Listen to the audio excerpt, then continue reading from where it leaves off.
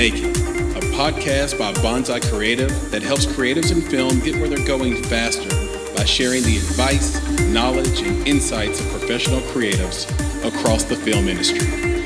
I'm your host, Chris Barkley.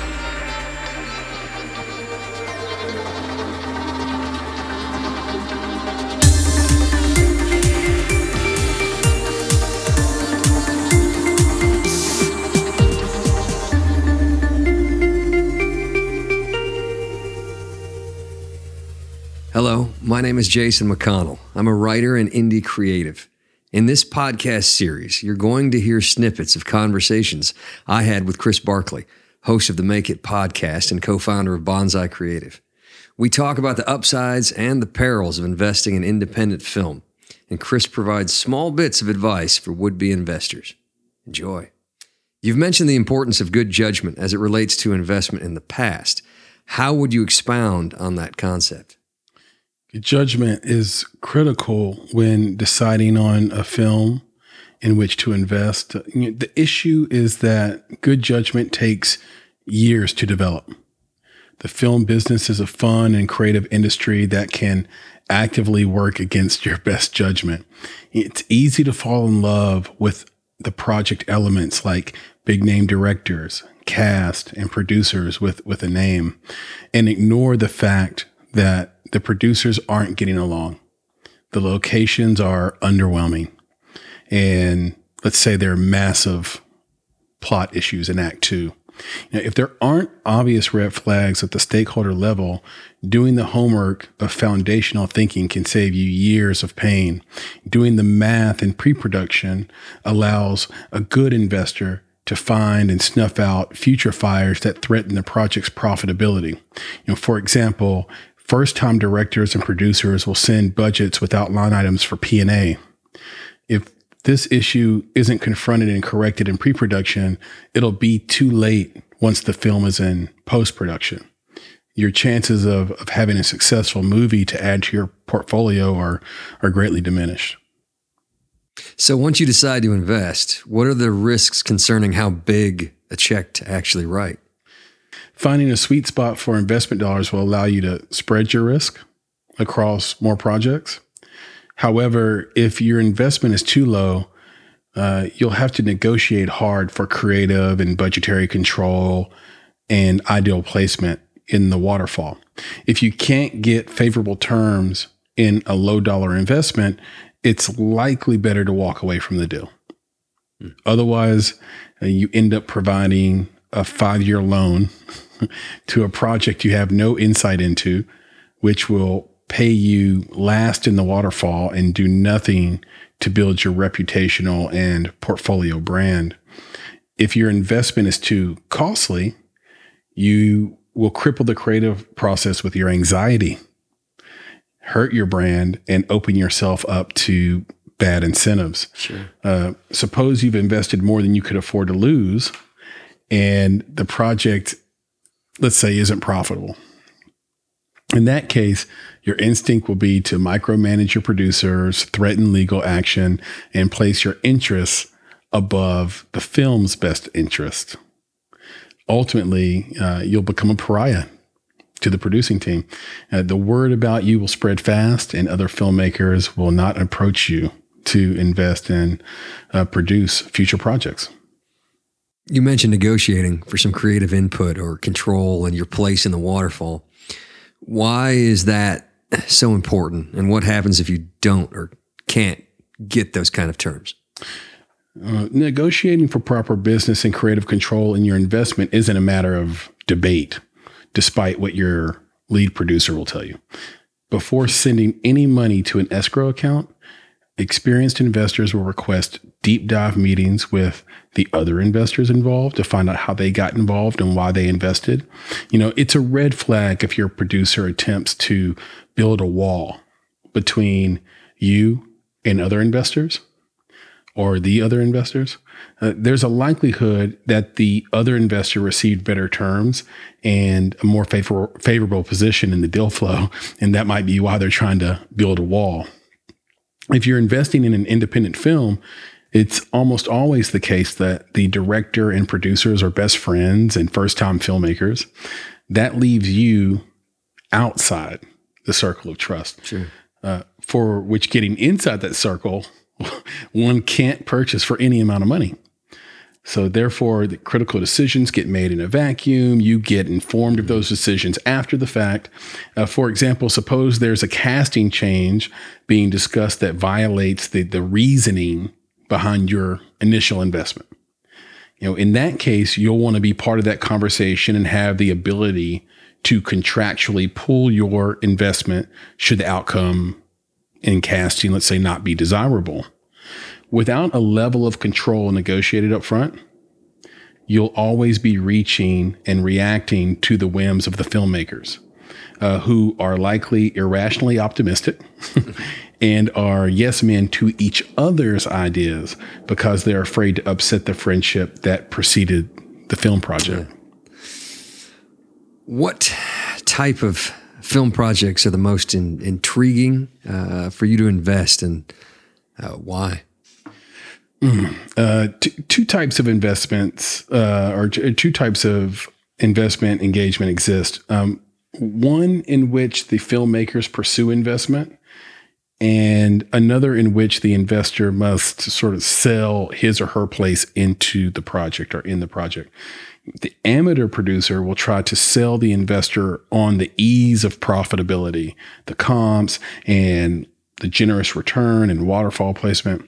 A seasoned producer, in my experience, will sell their film's need to exist, right? Like, so why this film needs to happen, right. Why you are the perfect investor for the film, and how they plan to execute the film, which is all important. In my experience, 90% of all indie film investment pitches include unfounded comps, standard 115 to 120% returns, and unrealistic paths to profitability. But you still have to be involved in the creative, even if you love the pitch and believe in the filmmakers, right? It's important to realize that a film investment is an inverse transaction. In a traditional B2C or B2B interaction, you provide a services advantage to your client. In film, if you do this sincerely, you'll leave yourself outside of the decision-making around cast, story, and creative. Instead, investors should change their talk track to one that sounds more pointed towards self-preservation. For example, instead of saying, we'll be good executive producers and not get in your way creatively, say something like, we want to be involved in any changes to story, cast, budget, and location. And that's just to name a few. You always seem wary of short-term players in film. Why? And on top of that, if I want to be a long-term player, tell me the risks. The reason con men and women can thrive in film is that the business is hugely shrouded, and just everybody accepts this, by the way. The term Hollywood accounting speaks to the nature of complexity around cash flow. Even today, with free-flowing data, most streamers like Netflix, they don't share viewer counts and revenue flows per project or region. The macro result is that short-term players on the investment and filmmaking side get exposed, misunderstanding how the business works, how the cash flows work, and what questions to ask to ensure the best possible judgment of people and companies in the industry. In general, if a producer pitches, let's say, a $500,000 film with a 20% return, and there are no line items for P&A, or in other words, branding and marketing, and there's no niche audience that they're prepared to sell to, you're likely dealing with a short-term player playing a short-term game.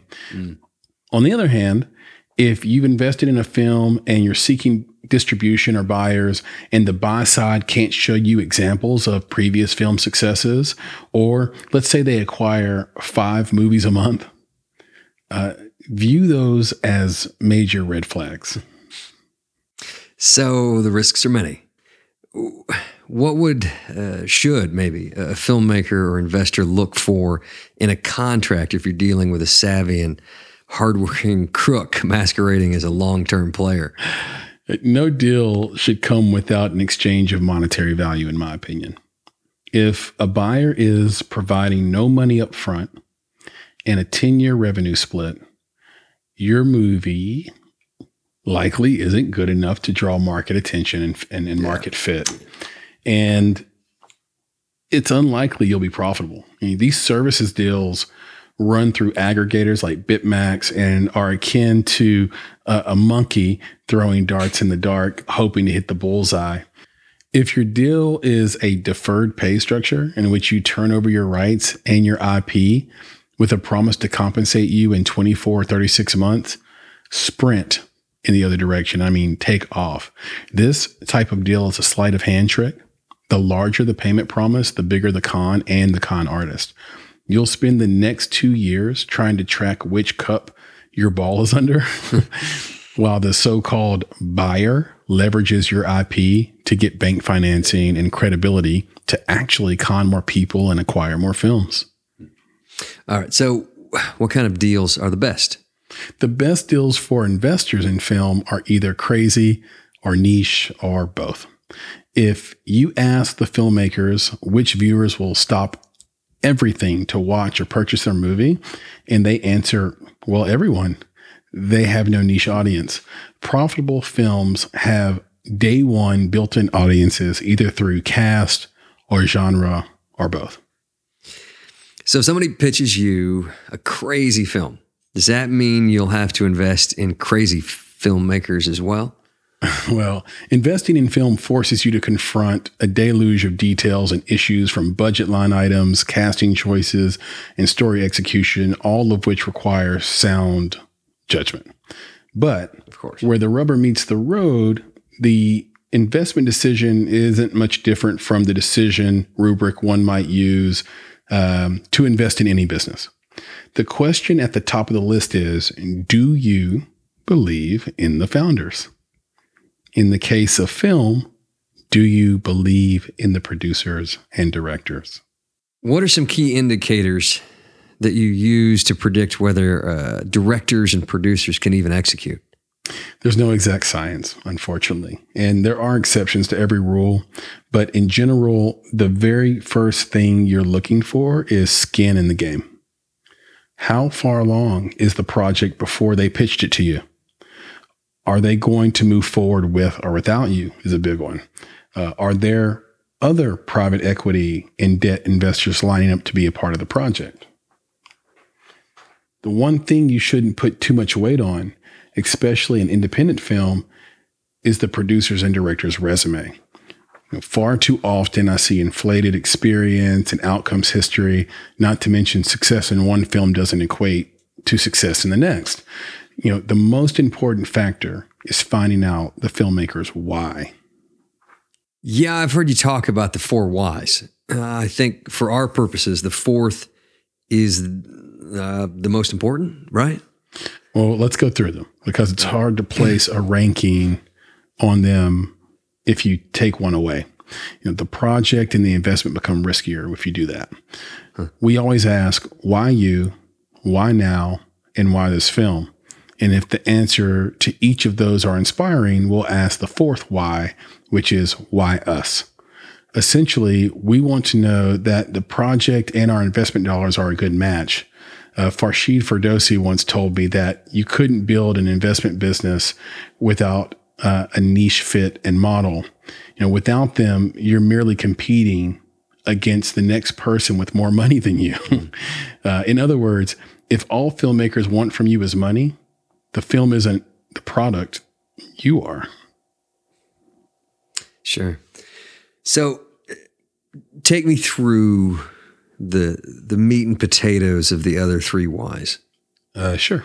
I'll start with why you. Simply put, the question asks, why are you the person to tell this story or shoot this film? The question is more critical for indie than for non-indie creative, in my opinion. There should be a unique thread that runs through the filmmaker and the subject. The second question is why now? The question gets at whether there's urgency around the project and around the subject matter at the current moment. For example, it wouldn't be a good time to release American History X in the current zeitgeist, right? You can have everything right except the timing and tank the entire investment. The third question is why this film? And it's relational to the first two whys. If there are good answers to the first two whys, the third why is already half answered. You could also ask it as, why does this need to be a film?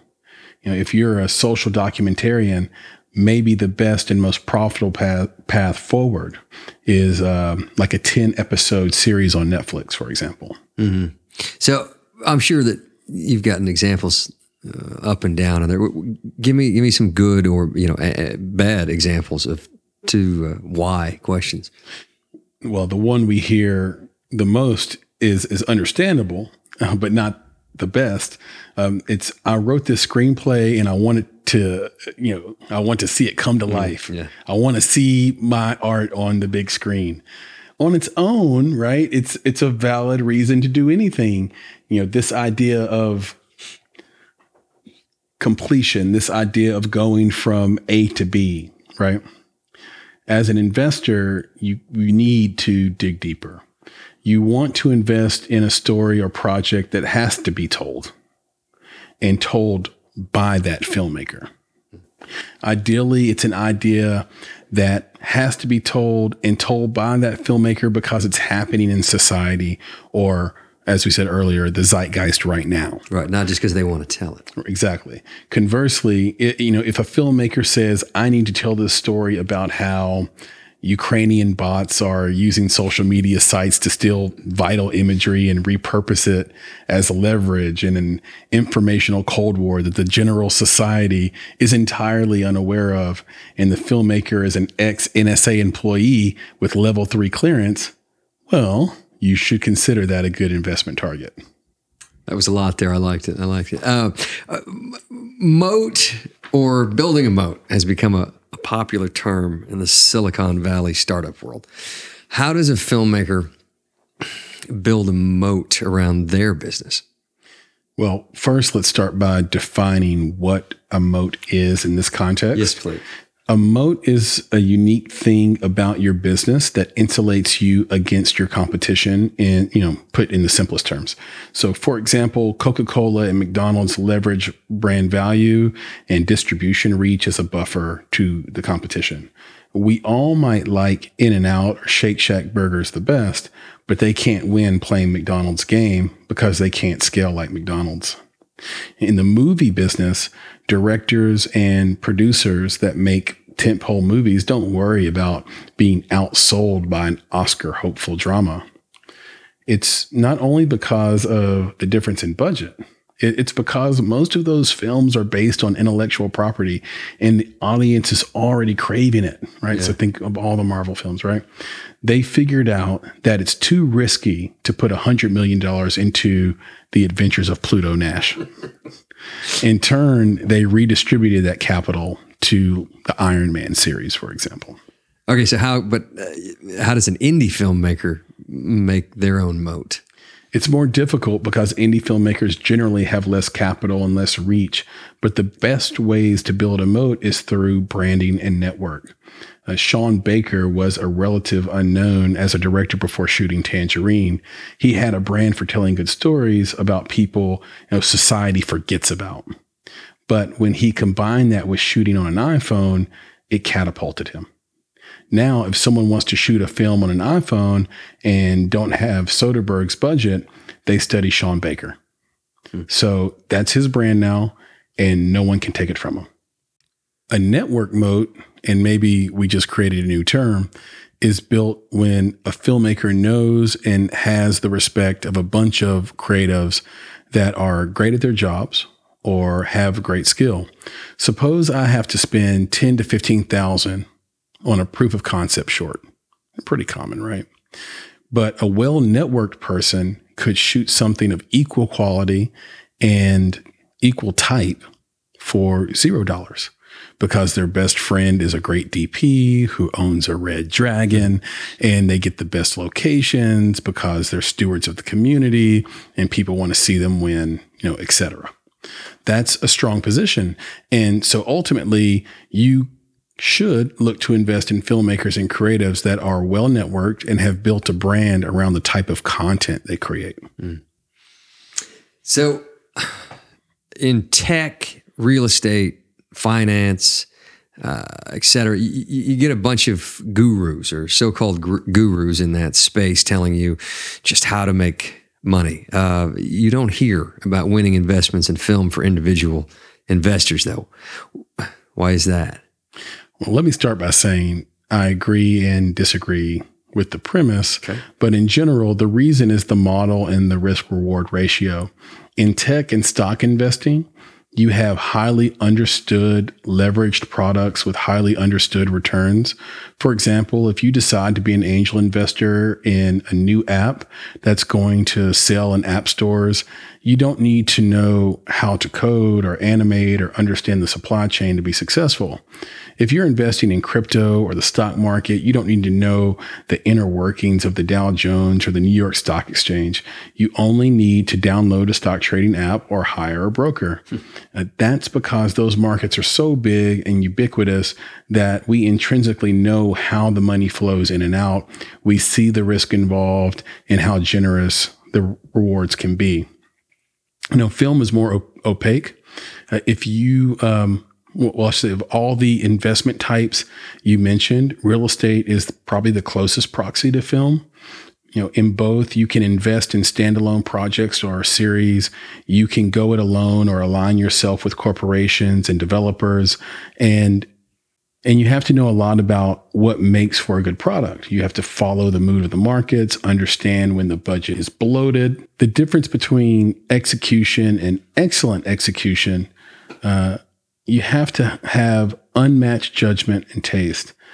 And above all else, you have to know how and when the money flows in and out. So it sounds like you mostly agree with my observation.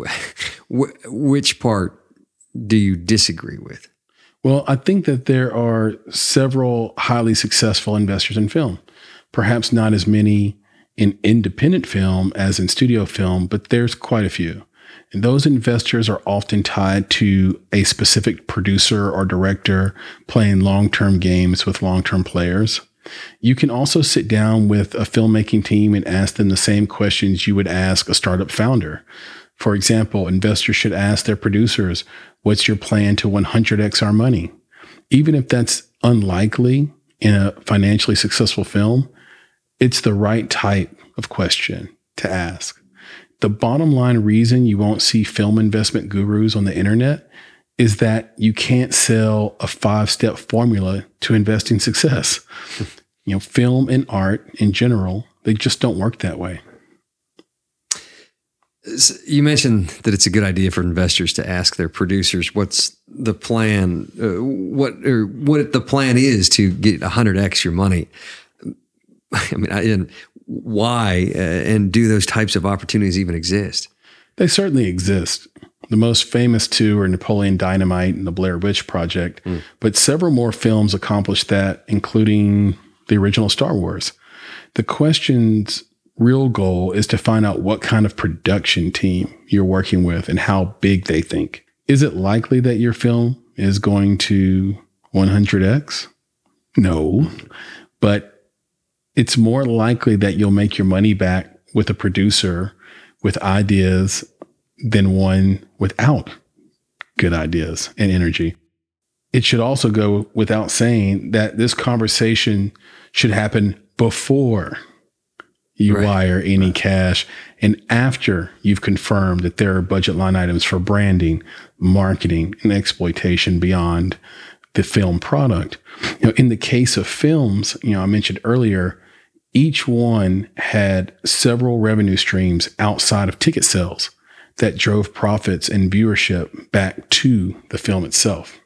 So what does a plan to 100x look like, or at least a plan to be profitable? It's a great question. There are several paths to profitability, and not so many paths to exponential profitability in indie film. In either case, the path begins in pre-production. The producers and directors should be asking, who will watch this movie? What social, health, political, national, or personal issue does it address? Where will our film screen? Does this story work for international markets? What cast attachments can we begin leveraging right now? How much notoriety and following does our filmmaking team have? That's where we go back into that networking moat, for example. Mm-hmm. Where should we film? Each answer requires elite judgment, brutal honesty, and top flight taste. Each well-answered question also gets you closer to profitability. For example, if you know exactly who your audience is, you can start to deploy an effective marketing and branding campaign. If your movie addresses a need in society, you can sign on sponsors and advocacy groups. If you know where you want your film to screen, you can clean up and prioritize line items in your budget and see where you need to strengthen your network. I could go on, but I think you get the point. Okay, so the plan is essentially the answers to questions you ask yourself. Right. I mean, so many indie creatives go wrong because they either never ask these questions, won't invest in the answers to these questions, or begin working on these initiatives too late in the game. There's nothing more heartbreaking than to see a film made with 1,000% love and passion by talented filmmakers that will not make any money because they focused on the show and not the business. You emphasize the importance of investing in people over projects and personal brand over pitches. How would you expound on that statement? It's not that the project or idea isn't necessary, because I've always said that story is king. As a side note, I feel the same way about songwriting. That's why a song like Hallelujah is timeless. All right. Yeah. So yeah, good pitches matter, good story Bibles and prospectus matter. But when we talk about investing, there has to be a focus on execution too. One example I've talked about in the past is the problem of making an investment decision after a few coffee meetings. It's easy to disguise your shortcomings in a coffee meeting. You'll see every reason why it's a sound investment and miss the filmmaker's deep down internal values. For example, is this the type of person who would put themselves on death ground to prevent them from failing? It's a big question. Is this person a leader? Are the producers inventive, well-connected? Are they extraordinary negotiators? You can't usually get these answers from a coffee meeting, because coffee shops combined with craft coffee is like a serotonin bomb. You'll end up in a volley of conversation in which you just nod yes to each other the entire time. Okay. But if you can't get the core information and values you need in a coffee meeting because of your serotonin bomb, how do you get it? I'm a very intuitive person, but a charismatic creative can fool even the best intuitive radar. They can even fool themselves. Filmmaking is a fun, high energy, and collective business that at times provides access to celebrities. It's easy to get caught up in the possibilities and suppress your foundational thinking around the deal. Things like audience, budget, cast, past successes, use of mercenaries, and strength of story, just to name a few. It sounds cliche, but I'm a big believer in references. And not only references that you can see on a website or by a logo, but real people that you can call and ask questions. And when you call them, you need to know specific details about the filmmakers, how they handled obstacles, how they approached problem solving, what kind of relationship did the director have with their actors, what kind of performances did they get, were the producers collaborative and flexible or stubborn and evasive? Most importantly, were they financially successful in their previous projects? Did they execute what they promised? And would the reference work with them again? Yeah, but how do you get honest responses from people provided to you by the filmmakers? It's tricky for sure. High impact questions will help, for example, and are hard for the reference to give you an automated response. One question I like to ask is, would you work with these filmmakers on deferment? Answering yes to that question means that they believe strongly that the project will succeed. Why? Because they're willing to basically work for free until they get their deferred payment. Of course. One can avoid so much pain by taking the one small step of asking for a reference and then asking that reference, does this filmmaker or filmmaking team have any record of financial success in any creative venture? It seems like the answer to 99 out of 100 investment possibilities is just simply no. But I'm in film investing and I want to build up my resume. Are there any tools to hedge against my ambition? If you're an investor in anything, you're a natural optimist and a trained pessimist. Speaking from my own experience, not falling in love with a project and all of its possibilities is difficult. You'll start thinking about how big the film is going to be, convincing yourself that the profit model makes perfect sense, and saying things like, even if the filmmakers fail, who cares? It's not life-ending money. Or so-and-so will be attached soon and her talent can't miss. It's critical to take a 48-hour cooling off period. The producers are going to want a decision fast. Sometimes they'll even give you a deadline, which I love. I think that's hilarious. But they will. They'll give you a deadline. I need money in 72 hours. Sometimes those deadlines are legit. Most times they're make-believe. As the saying goes, fools rush in. So if your producers can't wait past your cooling off period, ask them the most powerful question in film investing. Why? It might mean you miss out on a good project, but the great majority of the time, giving a big investment decision a couple of days will keep you out of the red and save you a ton of unnecessary anguish. Okay, to be clear, you're saying to take a 48-hour cooling off period before investing, but really you take as much time as you need. Yeah? Yeah.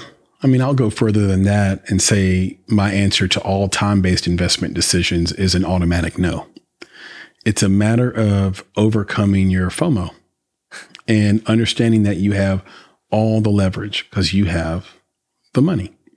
Going back to earlier in our conversation, if they want you because of your money, then it's not going to be a great investment because by definition, anybody's money will do, anyone's money will do.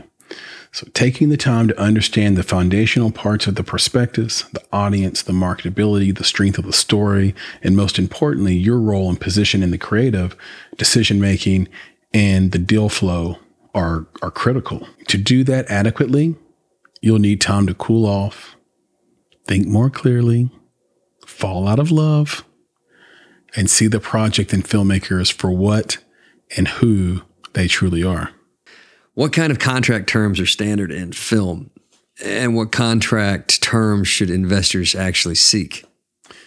Of course, there are obvious exceptions, but in general, producers like pari passu payment, 115 to 120% back on your investment, with the total budget of the film sold to investors in buckets of points. Okay, that's a lot to unpack.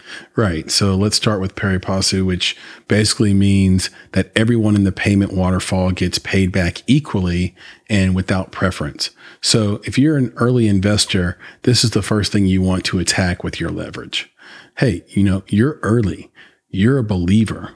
You should ask to get paid first in the waterfall and from gross profits, never net profits. Both of these, points are critical. So let's get into the profit on top of the investment. The standard return is 115%, but most investors don't get out of bed for a 15% return. What film investors are betting on is that the film is a runaway success so that profit participation happens. If it's not a runaway success, you want to negotiate better initial returns coupled with gross payment in the front of the line. If you win these two negotiation points, your risk drops by an order of magnitude. Some investors feel like it's a small thing, and I mostly agree, but I think there's value in asking for the contract up front along with the prospectus. Is that not normal to get the contract up front? Yes. In my experience, a producer will engage you as an investor with a story-only pitch and then email you a prospectus or set up a meeting with you to go over the investment face-to-face. Right. So what is the advantage of getting the contract up front then? I think the primary advantage is time. Getting the contract with the prospectus is a force multiplier. It allows your lawyer to review the agreement while you, the investor, review the script, budget, cast attachments, and project structure. You get the opportunity to say to the producer, hey, I love this project and I'm comfortable being first money in, but my legal team reviewed your contract and we have a few additions. If you can approve the changes and sign the agreement by the end of the week, I'll wire you the cash. That's leverage. Absolutely. So how does your lawyer know what terms you want, and how should you develop your terms internally? And that's an essential question because it's not that you decide on a set of rules and terms that you must have in every contract, but instead what Nick and I have done is come up with a rubric for decision making as well as an agreement on benchmarks and thresholds. In other words, you've developed a walkaway point. Exactly. So it's not that we need 150% return on every investment. It's just that we won't go below 120. It's not that we can't give up some creative control. It's that we can't go into a project without some creative power or decision-making ability. Right. One of the best ways to do this is to develop contract templates and to have if this, then that scenarios outlined in, say, 3 tiers: high, middle, and low leverage. That way, if the deal terms sort of fall below the bottom tier, you can unemotionally call the producer and say, we just can't make the numbers work, and then move on to the next project. So maybe the upside of learning these disciplines is picking the right project and staying solvent. And, whereas the downside is missing out on the creative work that makes this industry actually worthwhile. But how do you keep from having FOMO? It's easy up to the point, in which a film project you passed on becomes wildly successful. Mm-hmm. I don't care who you are. It will keep you up at night if that happens. We recently had a project that we could have been first money in on and have creative input. The issue was that the writer didn't have a shooting script. And what we missed is that the producer had some credible production contacts and real relationships with A-list potential cast. And what we understood but undervalued at the time was the drive of the owner of the project. He knew he had a big idea and he wasn't going to be stopped. So again, you're sort of banking on your intuition about the founders. Right. So a few years go by and then we see the press release that the project sold to Netflix. Sometimes you miss and you do get FOMO, but the idea is that you build muscle around a set of keys or rules to investing. And if you do that, you'll hit more often than you miss. So we've talked a lot about contracts and contract terms and negotiations. I'm guessing all of those subjects equal expensive lawyers. How do you go about finding the right entertainment lawyer? Where? Usually by referral from other investors you trust, or even from other lawyers you trust that don't practice entertainment law, but know a good entertainment lawyer. Even this process is a leverage game. Yeah? How's that? You have to make sure that whomever you choose to represent you needs to do right by you or your network more than they need to do right by the shared history they could have with the lawyer on the other side of the negotiation. entertainment law within cities and maybe even states is small, as it's a small, tight-knit community. So it might be a good idea to find some smart, hungry, young lawyer in their first 5 years of real life work to represent you. Someone too young to be in anyone's trusted circle, yet hungry enough to be innovative and willing to make a name for themselves. The bottom line is that the last thing you want is to be in a tough negotiation on a project you've worked very hard on, only to find out that your trusted lawyer plays golf with the lawyer on the other side of the agreement every Saturday. Of course. So finding a good entertainment lawyer is actually foundational. But what other foundational first principle thinking tenets can you share? These aren't exhaustive, but my favorite 4 are: do the math, do the work, ask high impact questions, execute the plan. You could probably write a book on these. I might do that, but let's break down the first principle, do the math. In the film industry, doing the math is easier said than done. There's the math you need to do on the investment side, of course, like how much you'll make in interest and profit participation, the film's budget against the country or state rebate or grant program, how many tickets need to be sold, how much a distributor needs to pay in licensing, how many streams the film needs to be profitable within the first 2 years of release. Everyone knows the cliche, the devil's in the details, but what people might not consider is that the details are often hidden in the math. Okay, so number 2, second principle you mentioned here, do the work. Tell me about that. Well, this one seems obvious, but an investor can get in trouble if you don't know what you don't know. Investors that place money into the film arts to diversify tend to lose their money. Making films is so complex and collaborative that it's not advantageous to be hands-off sitting in an ivory tower. While one could argue that it's true that the best art gets produced by groups, the converse of that is equally as likely. Which is? That the more people involved in the project, the more likely it is that errors are going to be made or some false consensus is reached. Once you decide to invest, you have to be in the game. The filmmakers and producers want to tell their story more than they want you to make your money back. So I'll say that again. The filmmakers and producers want to tell their story more than they want you to make your money back. So do the work of making sure that you have creative input. Do the work of making sure the film has branding and marketing budget and plan. Do the work of ensuring that the financial structure is sound. Do the work of watching the director's cut of the film and giving detailed notes on the edit. Do the work so that the crew and cast see you as one of them and not just another high net worth individual that can afford to lose a few dollars. Okay, so first do the math, then the work.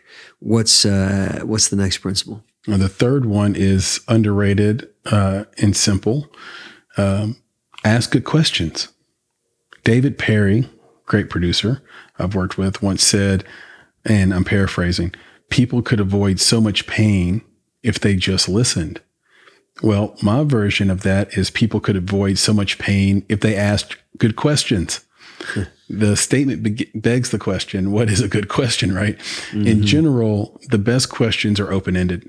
They make the person think and get to the heart of the issue. In film investment, though, some of the best questions are close-ended. Like, is your production completion bonded? Is the recoupment pro rata or pari passu? Is there a minimal interest charge paid to the lender? But the undisputed king is high impact questions. So these are my favorite kinds of questions I ask on the podcast, for example. These are like elevated, open-ended questions. My 3 favorite are, why do you want to make this film? How exactly do you expect this film to generate revenues at each exhibition window? are each a distribution point? And what are the 3 most significant risks in this project? So why wouldn't an investor ask these questions? It doesn't seem logical. Sometimes you don't know what you don't know. Sometimes film investors are outsiders and get caught up in the festivals, celebrities, and parties, or they are sort of overly hot on the story and cast package and not on the execution side. No matter the reason, you have to do the math and the work to overcome these stumbling blocks, because in this industry, what you don't know will always hurt you. Do people actually invest so they can hang out at parties with actors? Oh, yes. Look, if you write a check because the producer promised you a dinner with the lead actress, you didn't invest in a film. You paid for, a costly Bumble date. So the 4 principles you initially mentioned, we've discussed: do the math, do the work, ask good questions. What's the 4th essential principle? The 4th principle is execute a plan. It's likely the toughest to master, and it's the most closely tied to filmmaking and investing success. Execute a plan, not execute the plan? Right, because we've seen a variety of prospectus that outlines a lousy plan. Execute a plan implies that the project details could and perhaps should change. But to get into this deeper, we have to ask ourselves, what is a plan? A plan is the best explanation for a theory or thesis the producers and filmmakers are considering. So what makes an explanation great is its specificity. So if the plan is to win a festival and garner attention from a buyer or a distributor and it doesn't work, the producer can say to you, we entered the wrong festival. If the film gets distribution, but the film doesn't make money, the producer can say to you, oh, the plan was sound. We went to the wrong distribution company. Yeah, I got you. So first, get to a highly specific plan and then execute it. Most people place value on the person who comes up with the ideas, which does have significant importance, but the winning investor places value on the person that can execute. On that last principle, execute a plan, you mentioned that it's important to place value on the person that can execute. How do you know whether or not you're dealing with an idea person that doesn't execute or an executor with great ideas at the investment stage? A track record is an excellent place to start. If the filmmaker and producers have completed watchable films, that's signal, not noise. Yeah. Also, it's good to compare the project scales. How big are the current budget, cast, and crew compared to their last work? How many locations will have to be managed? What is the shooting schedule? A lesser known but equally effective method is to look at the director and producer's resume and references. What you're looking for is anti-specialization. In film, you want your creative and business decision makers to wear multiple hats comfortably. It's too late once you're 2 feet in and the DP and director turn to you to ask if they got the shot. The rise of streaming platforms changed independent filmmaking and investing. And now with COVID, it's changed again. How does investment decision-making change if theaters, I can't even imagine, never go back to normal? Well, first, let's talk about how the theater business works. It's a real estate business that requires a density to be profitable. They carry massive leases and need to sell concessions and movie tickets to stay in the black. Similar to franchise businesses. Yeah. And before COVID, the singular goal of indie filmmakers was to make a movie worthy of any level of theatrical run. And perhaps it will be again. So the question for the investor, to reduce the problem to its simplest form, is, can the filmmaking team create entertainment that drives density? If theaters can't regain their dominance, then the question is, can the filmmaking team make a movie for a niche audience? Why? Well, theater need, like as mentioned before, the theaters need mouths to feed and butts in seats. Streamers need new subscribers. So theaters want Marvel and DC movies. Streamers want a 7-episode show that appeals to 35-year-old single mothers who listen to country music, smoke cigarettes when they drink whiskey, use Hinge or Bumble, and go to a Pentecostal church every Sunday. So, all right, what's the risk and upside of being first money in then? If you're first money in, you have more leverage than the other prospective investors. You can set the terms of the agreement, acquire as much equity in the film as you'd like, and influence the creative. The risk of being first in is correlated to your due diligence, taste, and good judgment. If you're first money in, you have to be right about the filmmakers, right about the story and the distribution plan, or you'll likely lose all your money. Okay, well, what if you're not first money in? If you're not first money in, ask for the contact info of the other investors. Investors who see promise in a project tell other investors and send the terms and prospectus around on behalf of the producers. Ask your network of friend investors if they would invest. If they're not excited, that's a red flag. What if the producers won't share the contact info on the first money in investor? That's a bleeding flag. What's hidden beneath the project's floorboards if the producer is afraid of what will happen if he or she puts an investor and a prospective investor in the same room? Yeah, exactly. So we talked about sharing a film investment idea with other investors to gauge their excitement, but what would be missing from an investment opportunity that might actually turn the investor off? Well, some of the turnoffs will require a keen eye for execution, taste, and good judgment. The apparent concerns are lack of branding and marketing spend and absence of a distribution plan. All right, we've talked a lot about branding and marketing, but not as much about having a distribution plan. Tell me about that. There's a misnomer in independent film that as a producer, you should start thinking about avenues for distribution in post. The reality is that the distribution plan should begin to manifest in pre-production.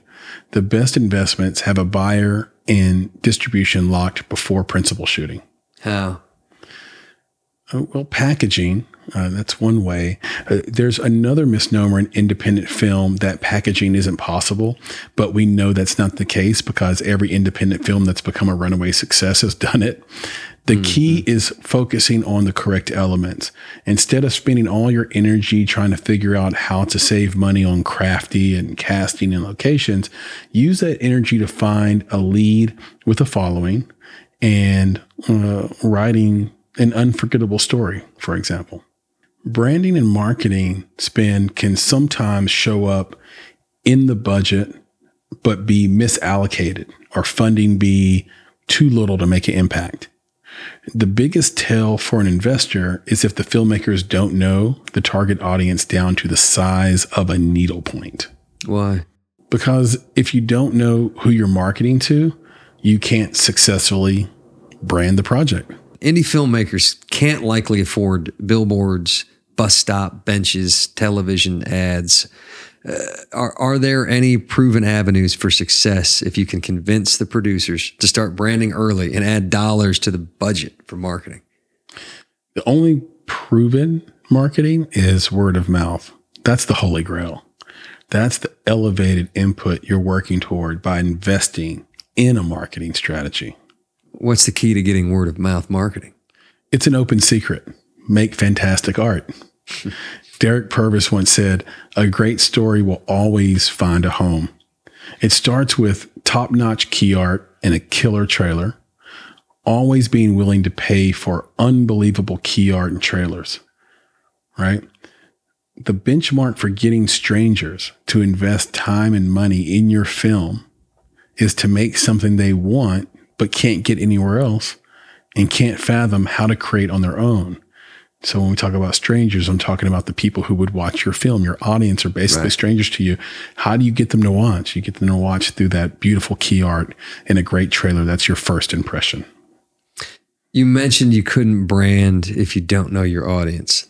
That seems obvious, but at the same time, anytime I've written something, I wanted anyone that read it to like it and think to themselves, that's really good writing. Don't filmmakers and investors, film investors want to have the largest audience possible? Yeah, there's a difference between market size and target audience. There's a difference still in the visual, sonic, creative, and technical quality of a work of art. Right. Break that down for me. Your target audience is the group or demographic for whom you created the film. Okay. Whereas the market size is anyone that would watch a movie in a given genre. The total addressable market is anyone that will spend money or time watching a movie. You mentioned wanting anyone that reads your work to think to themselves, that's good writing. Yeah, of course. That's about your work meeting a professional benchmark. Much more difficult than people realize. You'll find work that you recognize as professional, creative, and high quality in any medium of art. But it is perhaps maybe, not your taste, not your thing, but it's good and it's professional. Auteurs face this reality in everything they create. So is it better for Terrence Malick to make movies like Joss Whedon to sell to a larger audience? Or is it better to double down on the audience that loves, let's say, Terrence Malick's storytelling style? Yeah. As an investor, 10 times out of 10, you should pick the latter. All right. So we have the audience down to the size of a needlepoint. We know our market size. How do we go about ensuring that producers engage distributors before post-production? First, you have to be as clear and unemotional as possible on what you have in the project before sending even 1 cent to an escrow account. This is tricky because you have to have passion for the arts and film inherently. Otherwise, why not invest in some high yield bonds or something? Exactly. What do I need to be looking for in the package? A filmmaking team that can execute the script, producers that don't mind being married, for the foreseeable future, and to the project, and won't mind being married to you for the foreseeable future as well. The producer should also be head over heels for the story and earnestly believe in it and the merits of the director, merits of the writer, merits of the cinematographer. From there, you need 2 cast members that have a large audience of their own, that they can convert at a high rate, say at between 15 to 30%. Wow. They don't have to be stars, but they need to be household names to a niche group at minimum. I would think you would actually need a star. If you can get one in your indie film, go for it. If they're the only star in the film, it could cause a sort of kiss of death situation. Often a star will only give you their name. If that means no marketing, no promo, no growth hack, and no leveraging of their audience. All right. I get it. So go for a cast with talent and a large niche audience. Yeah, because from there, you can take that package to entertainment-friendly banks, angel investors, and distributors during pre-production. If the package is compelling enough, a great producer should be able to get a number of distributors lined up to compete for the film's rights. I've seen some indie films with a few notable names, but they are playing more minor roles, smaller gig. If the producers could get known talent in their movie, why aren't they hired for the most prominent roles in the film? Yeah, there are several reasons why, but typically it's a non-SAG favor for a director or producer that's a friend. Like we talked about before, in these situations, you won't likely get any promotional, marketing, or branding help from the big name talent that is simply doing the production a favor. The worst case scenario for an investor is when you're told during negotiation that a specific cast will be in the film and have signed intention of commitment letters. only to get to principal photography and find out that their agent found them a better project in a direct scheduling conflict with your project. Yeah, but can't you just back out of the deal? Yeah, but how producers handle this is that they replace one name with another. Sometimes the result is better. Many times it's worse. As an investor, it feels like a bait and switch because you can never know what the other performance will look like or would have sounded like. But that's another reason why you might see a known entity in bit parts in indie films. But why doesn't the producer put the more prominent names in the larger roles? In a word, budget. Your filmmakers might have enough pull for a non-SAG favor in a small part, but not enough juice for a leading role at a discount with all the promotional responsibilities that come with a leading role. A question you should ask yourself before you invest is, does the producer have the Rolodex to support the budget of this film? You're in big trouble if you have a $2.5 million film budget led by a producer with a phone full of talent contacts that have never starred in a film that had a budget over $250K. Well, it feels like once a filmmaker producer can sell their film to a distributor or a buyer with the business relationships and controlled distribution points, the film team and investors have won. Yes and no. It's an incredible thing to make a sale to a buyer. The problem is that all buyers don't provide the same opportunity for profit. For example, many indie films end up in what's called services deals. What's a service deal? Oh, I'm sorry. What is a services deal? It's a contract where the right holders of the film trade those rights to exploit the film via streaming platforms. So SVOD, AVOD, VOD, others. And these are usually 10 to 15 year commitments, including no theatrical run. And unfortunately, a little effort and creativity, if any at all, around branding and marketing. And they get the rights to the film for 10 to 15 years. That's right. Typically. What am I missing here? Why won't this type of distribution make money? It can make you money, especially over time, but it's unlikely unless you have a viral film on your hands. A telltale sign that you're in a services deal is when you owe the distributor $6,000 to $8,000 to exploit the movie while receiving no cash up front in exchange for the licensing of your rights. Why would you take that kind of deal? In a couple of words, hope and hubris. Creatives will always believe their work deserves eyes and money, and they will be anxious to get the film into other hands after the grind of making the movie. They hope that the buyer knows something they don't know, that they will brand and market the film beyond anyone's and in their imagination, and that they will be as dedicated to the movie as you were or they were when they created it. But they won't. Typically no, because they have no financial skin in the game, and you paid them to push the film to streamers. Right. So a services deal is a win, but not necessarily a financial success. Precisely.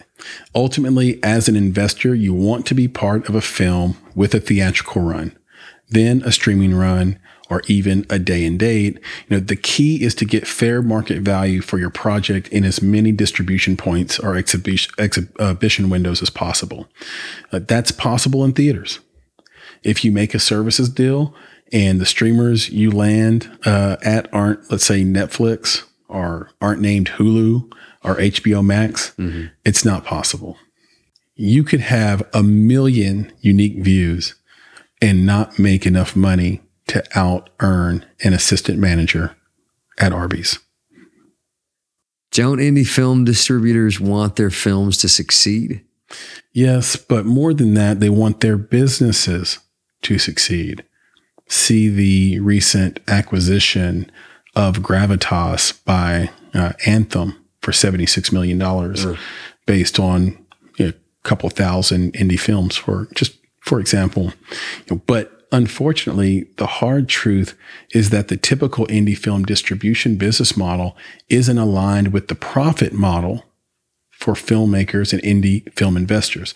So while the distributor might want their films to be a hit, it's icing on the cake.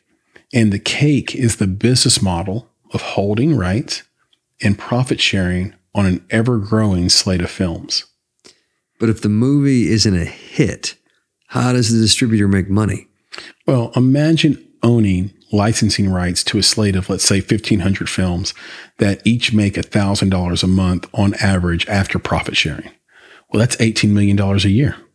Wow. Now, imagine that each film team paid the distributor $6,000 to place the film into various markets. Well, that's an additional $9 million. Wow. Indeed. With a model like that, maybe we should rename this conversation the Film Distribution Series. But indie film distributors face the same pressures as any other business. Contracts that expire, market forces, limited R&D budget, bad salespeople, bad middle management. So yet another layer of risk for the investor and the filmmaker. Yes. And this reality reinforces the importance of patience with the sale of your film. Again, indie film distribution is typically a rights for future revenue swap. It's critical to have a plan for the business shortcomings of your buyer or distributor and be ready to step in to advocate for your film. What does stepping in look like in actual practice, though? We'll start with scheduling regular phone meetings to hold the buyer to the promises they made during the contract negotiation. If your film didn't sell to a major streamer like Netflix, Amazon, HBO Max, or Hulu, or some of the new others that have come out, put some pressure on the sales team. In film, the squeaky wheel gets the grease. Basically, keep your movie on the top of their minds and hold them to account.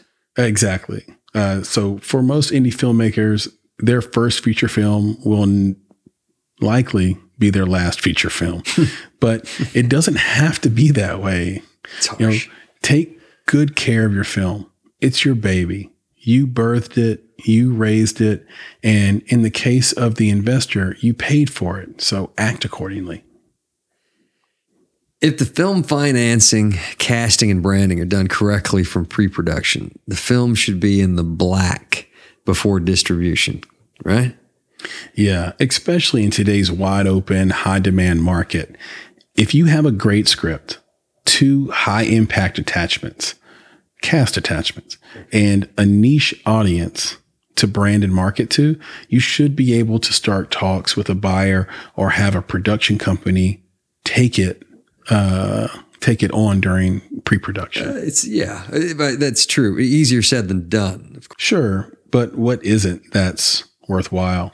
As an investor, it's comforting to know that you put your money into something that other creatives can't easily duplicate.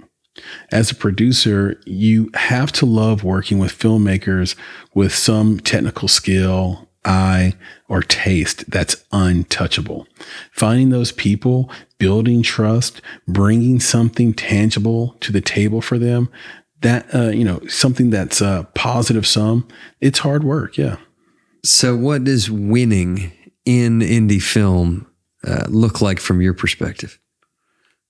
It's so challenging to complete a feature film that getting the movie out of post feels like a success in and of itself. Yeah. For indie filmmakers, there are a variety of ways to look at your film as a success. Did it get distribution, for example? Did it have a theatrical run?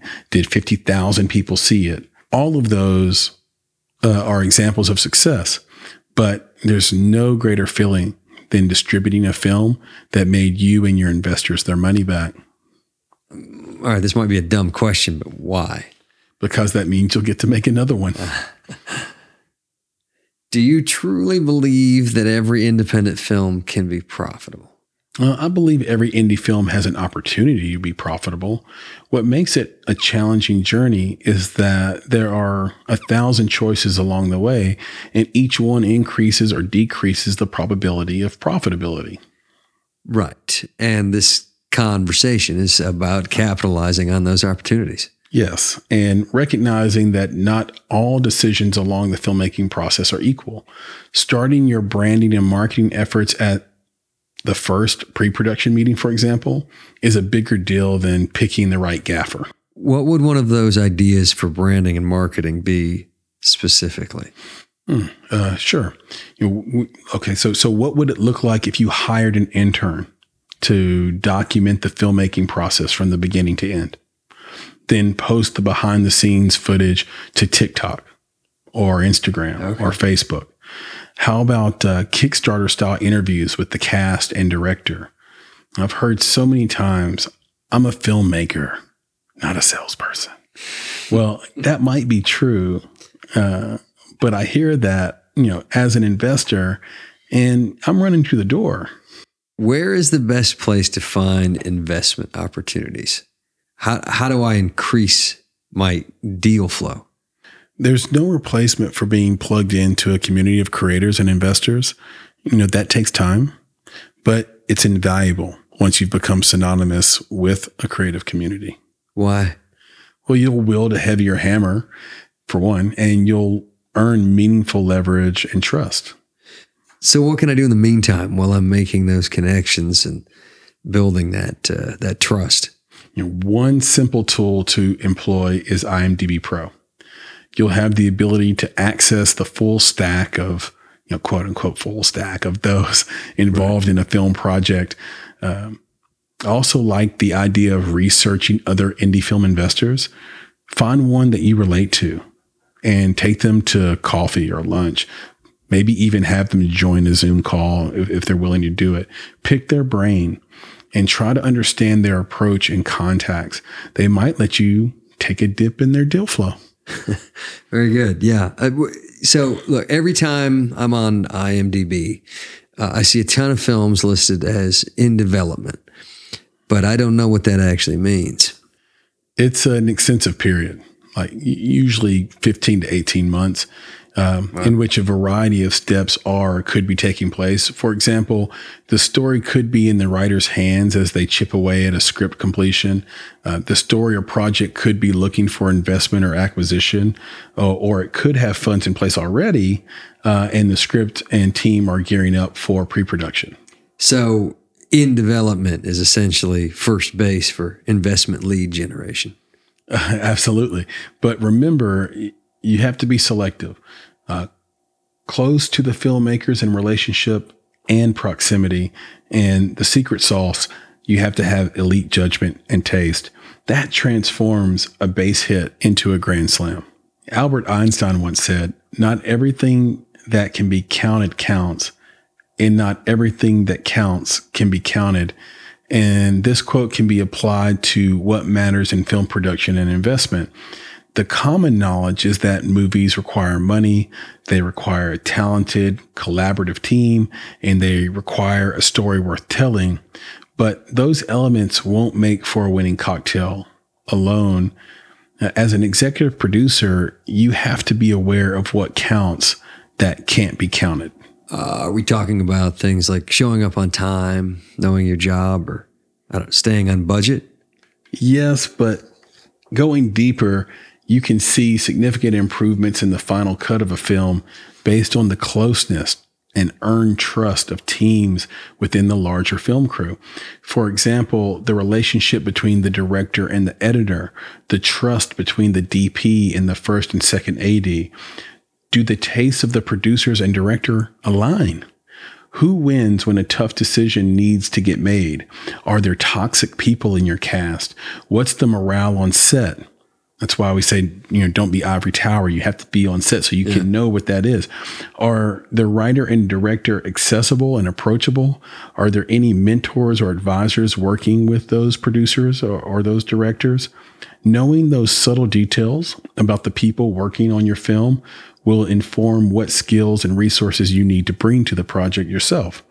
But most importantly, they also expose how vulnerable your investment dollars are. But are there tells or non-obvious clues that might tip you off to trouble within the crew or the filmmaking team before you invest? No, ain't not really. That's why conflict on set can be so insidious. You need to keep your ear to the ground, remain close to the film team, and not be in an ivory tower, as I said before. There are horror stories about how creative and cooperative this director or producer was in development, but once principal shooting began, they turned into monsters. There's really nothing that investors can do then? Is it, I mean, it's just a crapshoot?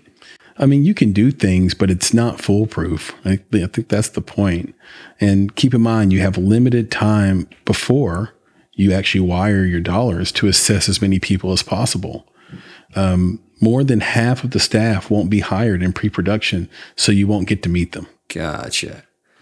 So then, I don't know, what's a tactic to use to expose potential conflicts? Well, what's worked in the past is scheduling 2 meetings. The first with the director and producers all in the same room or call. The second with the person who brought you into the investment opportunity, typically the lead producer.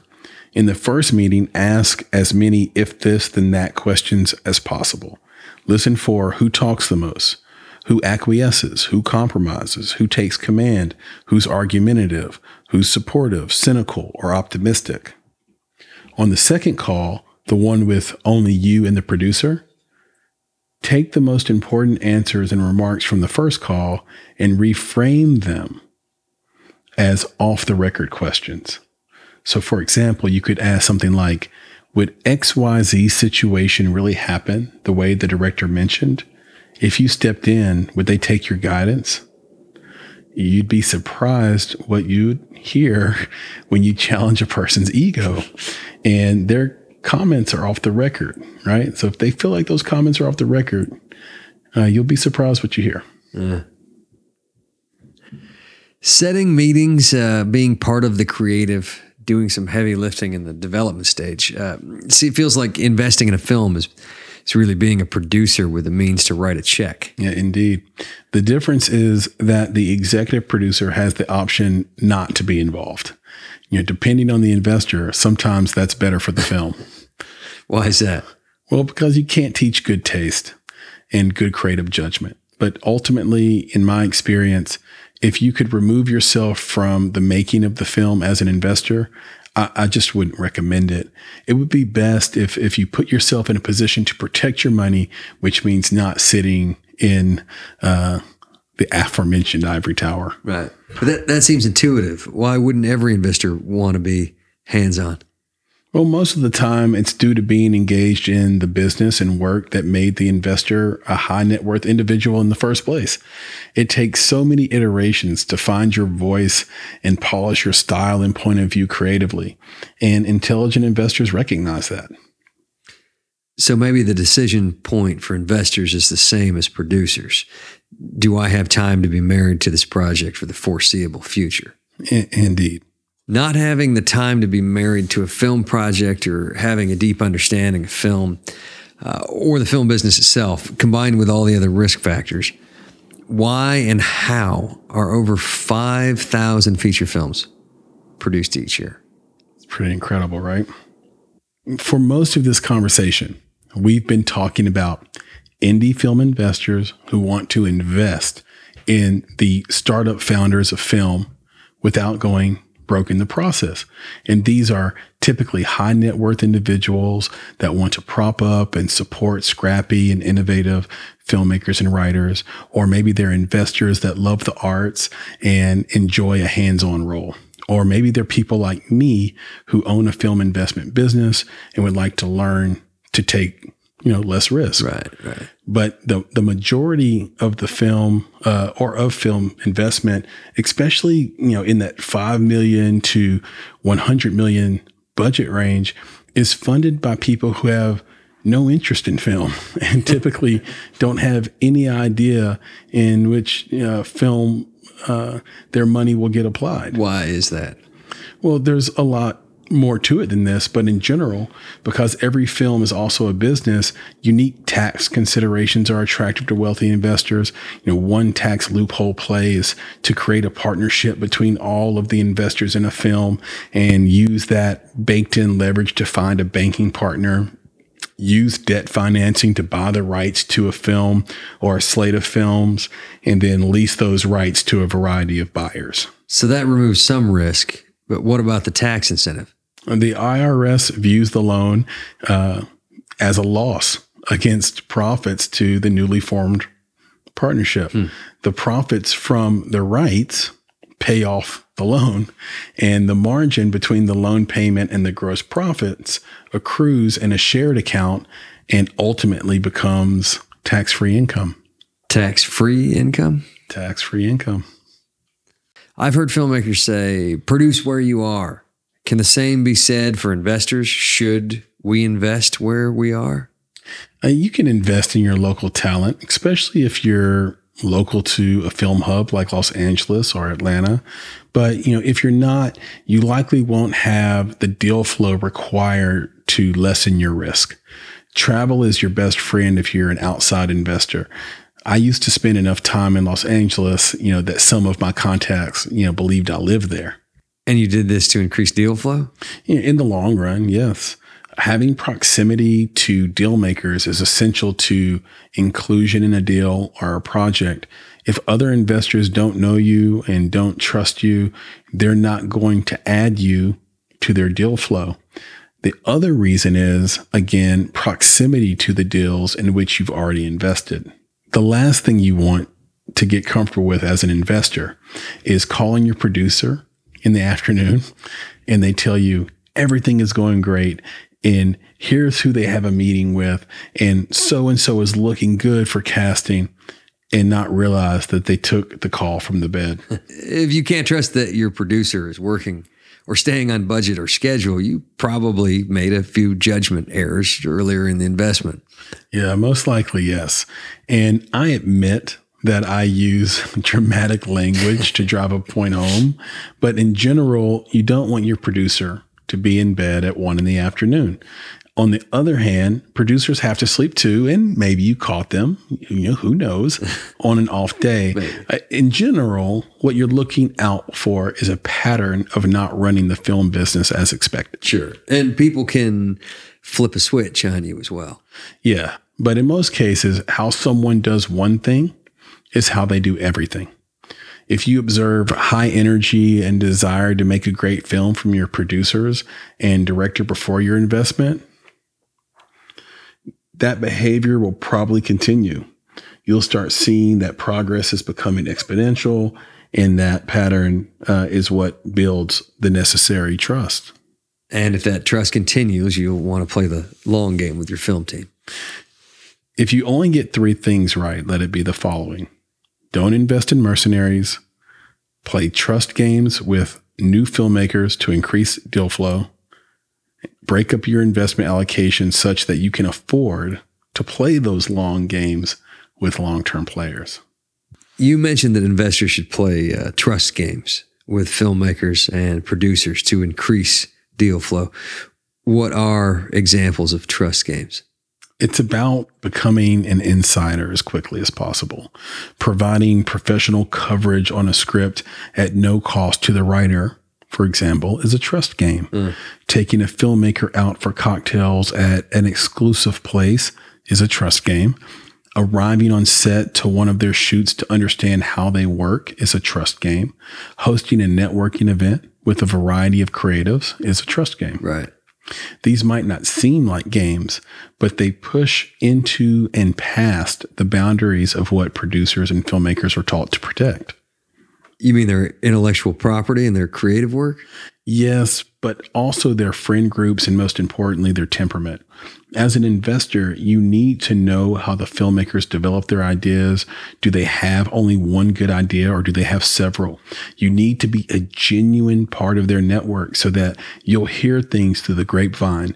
For example, are you perceived as a person that writes checks or as a valued creative? Trust games will help you stay in reality instead of falling in love with the project's potential. How's that? Because you'll be able to see and feel how the filmmaker's network thinks about your film investment. Are they jealous? Are they incredulous?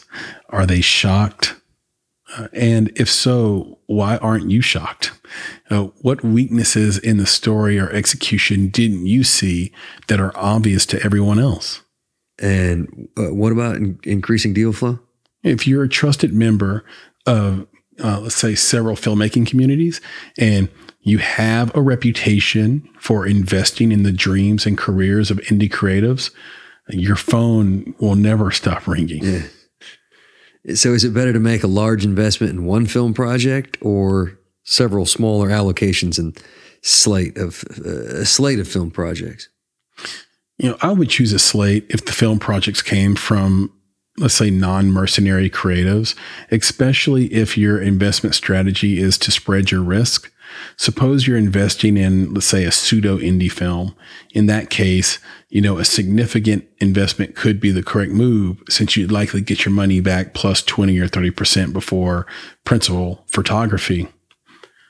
So what is a pseudo indie film? And two questions. What is a mercenary creative? But let's get to the pseudo indie. Yeah. Well, a pseudo indie film, it's a film that's made outside of the studio system, but by studio talent. For example, Nomadland, which won for Best Picture in 2020, it wasn't produced by a big studio, but it starred industry vets, Frances McDormand and David Strathairn. So didn't they have some financial and logistical obstacles that a true indie would need to overcome? Exactly. But I should mention that every film investment comes with risk. In a true indie film, one is at risk of losing all their money. In a pseudo indie, one is at risk of the film not being completed or the filmmakers and cast not getting along or dropping out. In the case of Nomadland, I would be comfortable, making a chunk investment, let's say, and not because I know the outcome. It's an excellent example of a non-mercenaries approach to collaboration and investment. Chloe Zhao, the director, and Joshua James Richards, the DP, and some of the producers had worked together on many films in the past decade.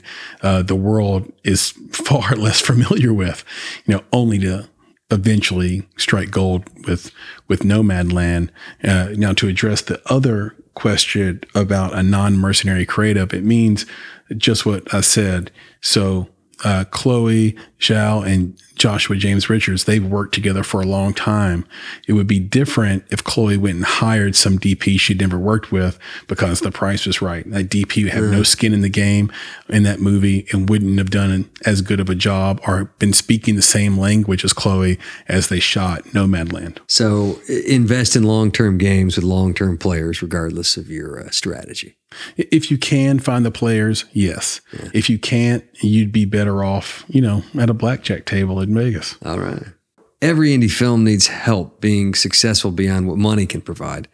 What are the best things a good or profit-minded producer can do to improve a film's chances of actually making money? On an indie film project, if you have a deep understanding of the why behind the project, you'll be informed on everything you need to do to help. I've made the mistake of investing in a film to be in the game of investing in film. That's always a losing formula. Also, it's essential to have the courage to push back on weak answers to the why questions. What are some examples of weak answers to why questions? There are endless examples. But generally, you don't want your director or producer to make the film about them. If you ask why you, and the filmmaker say, because I wrote this script in film school and it's been a passion project of mine to get it made, it's easy to nod your head with that, right? And say yes at an answer like that, right? Because we all have passions and we all have some creative that we want to develop. Sure, but that's a red flag answer. Yeah. But, however, if the answer is, I want to tell this story because my mom is a cancer survivor and the world should know what happens along that journey within American healthcare. Well, now you have a powerful why you and a powerful why this film. And now you know how to help the film succeed beyond the check you write.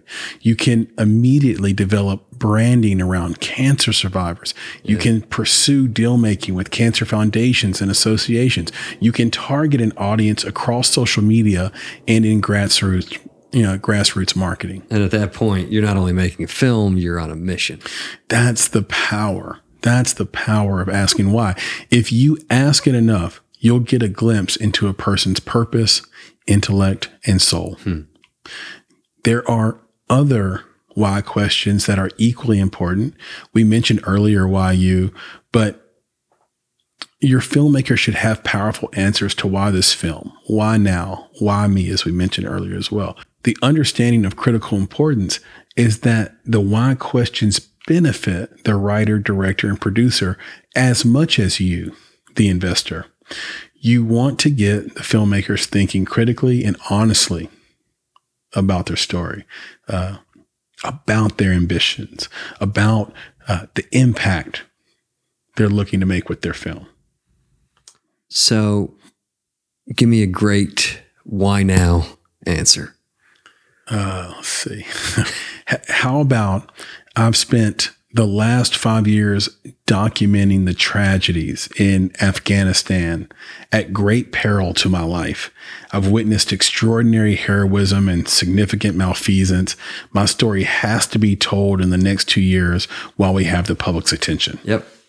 That's a yes. Yeah. So even better is when a filmmaker gives you that kind of answer and follows it with, I'm going to make the movie with or without you.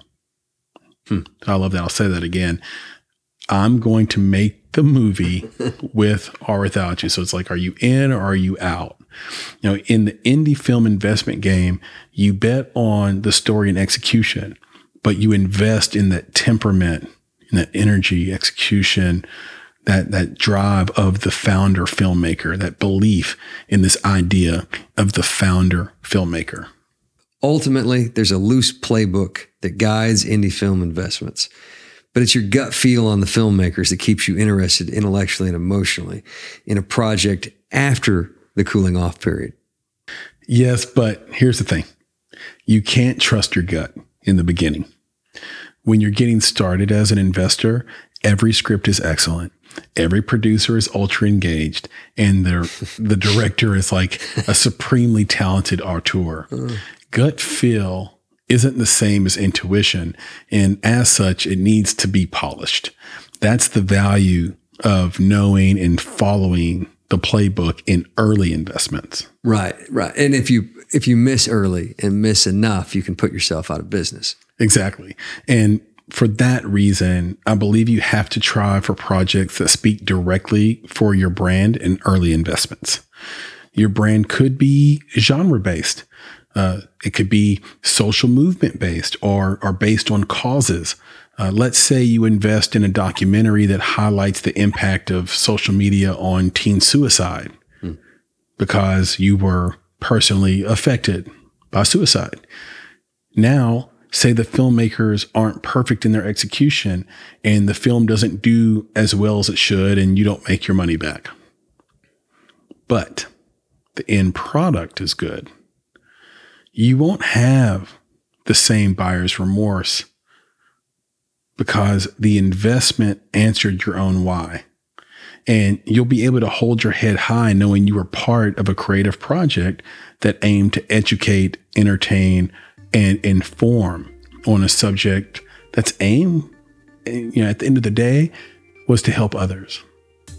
That's a beautiful way to put it. Well, there's a beauty to investment, especially in indie film, because one can leverage money to change someone's life. You can leverage that money to make dreams come true and be on the ground floor of someone's career in the arts.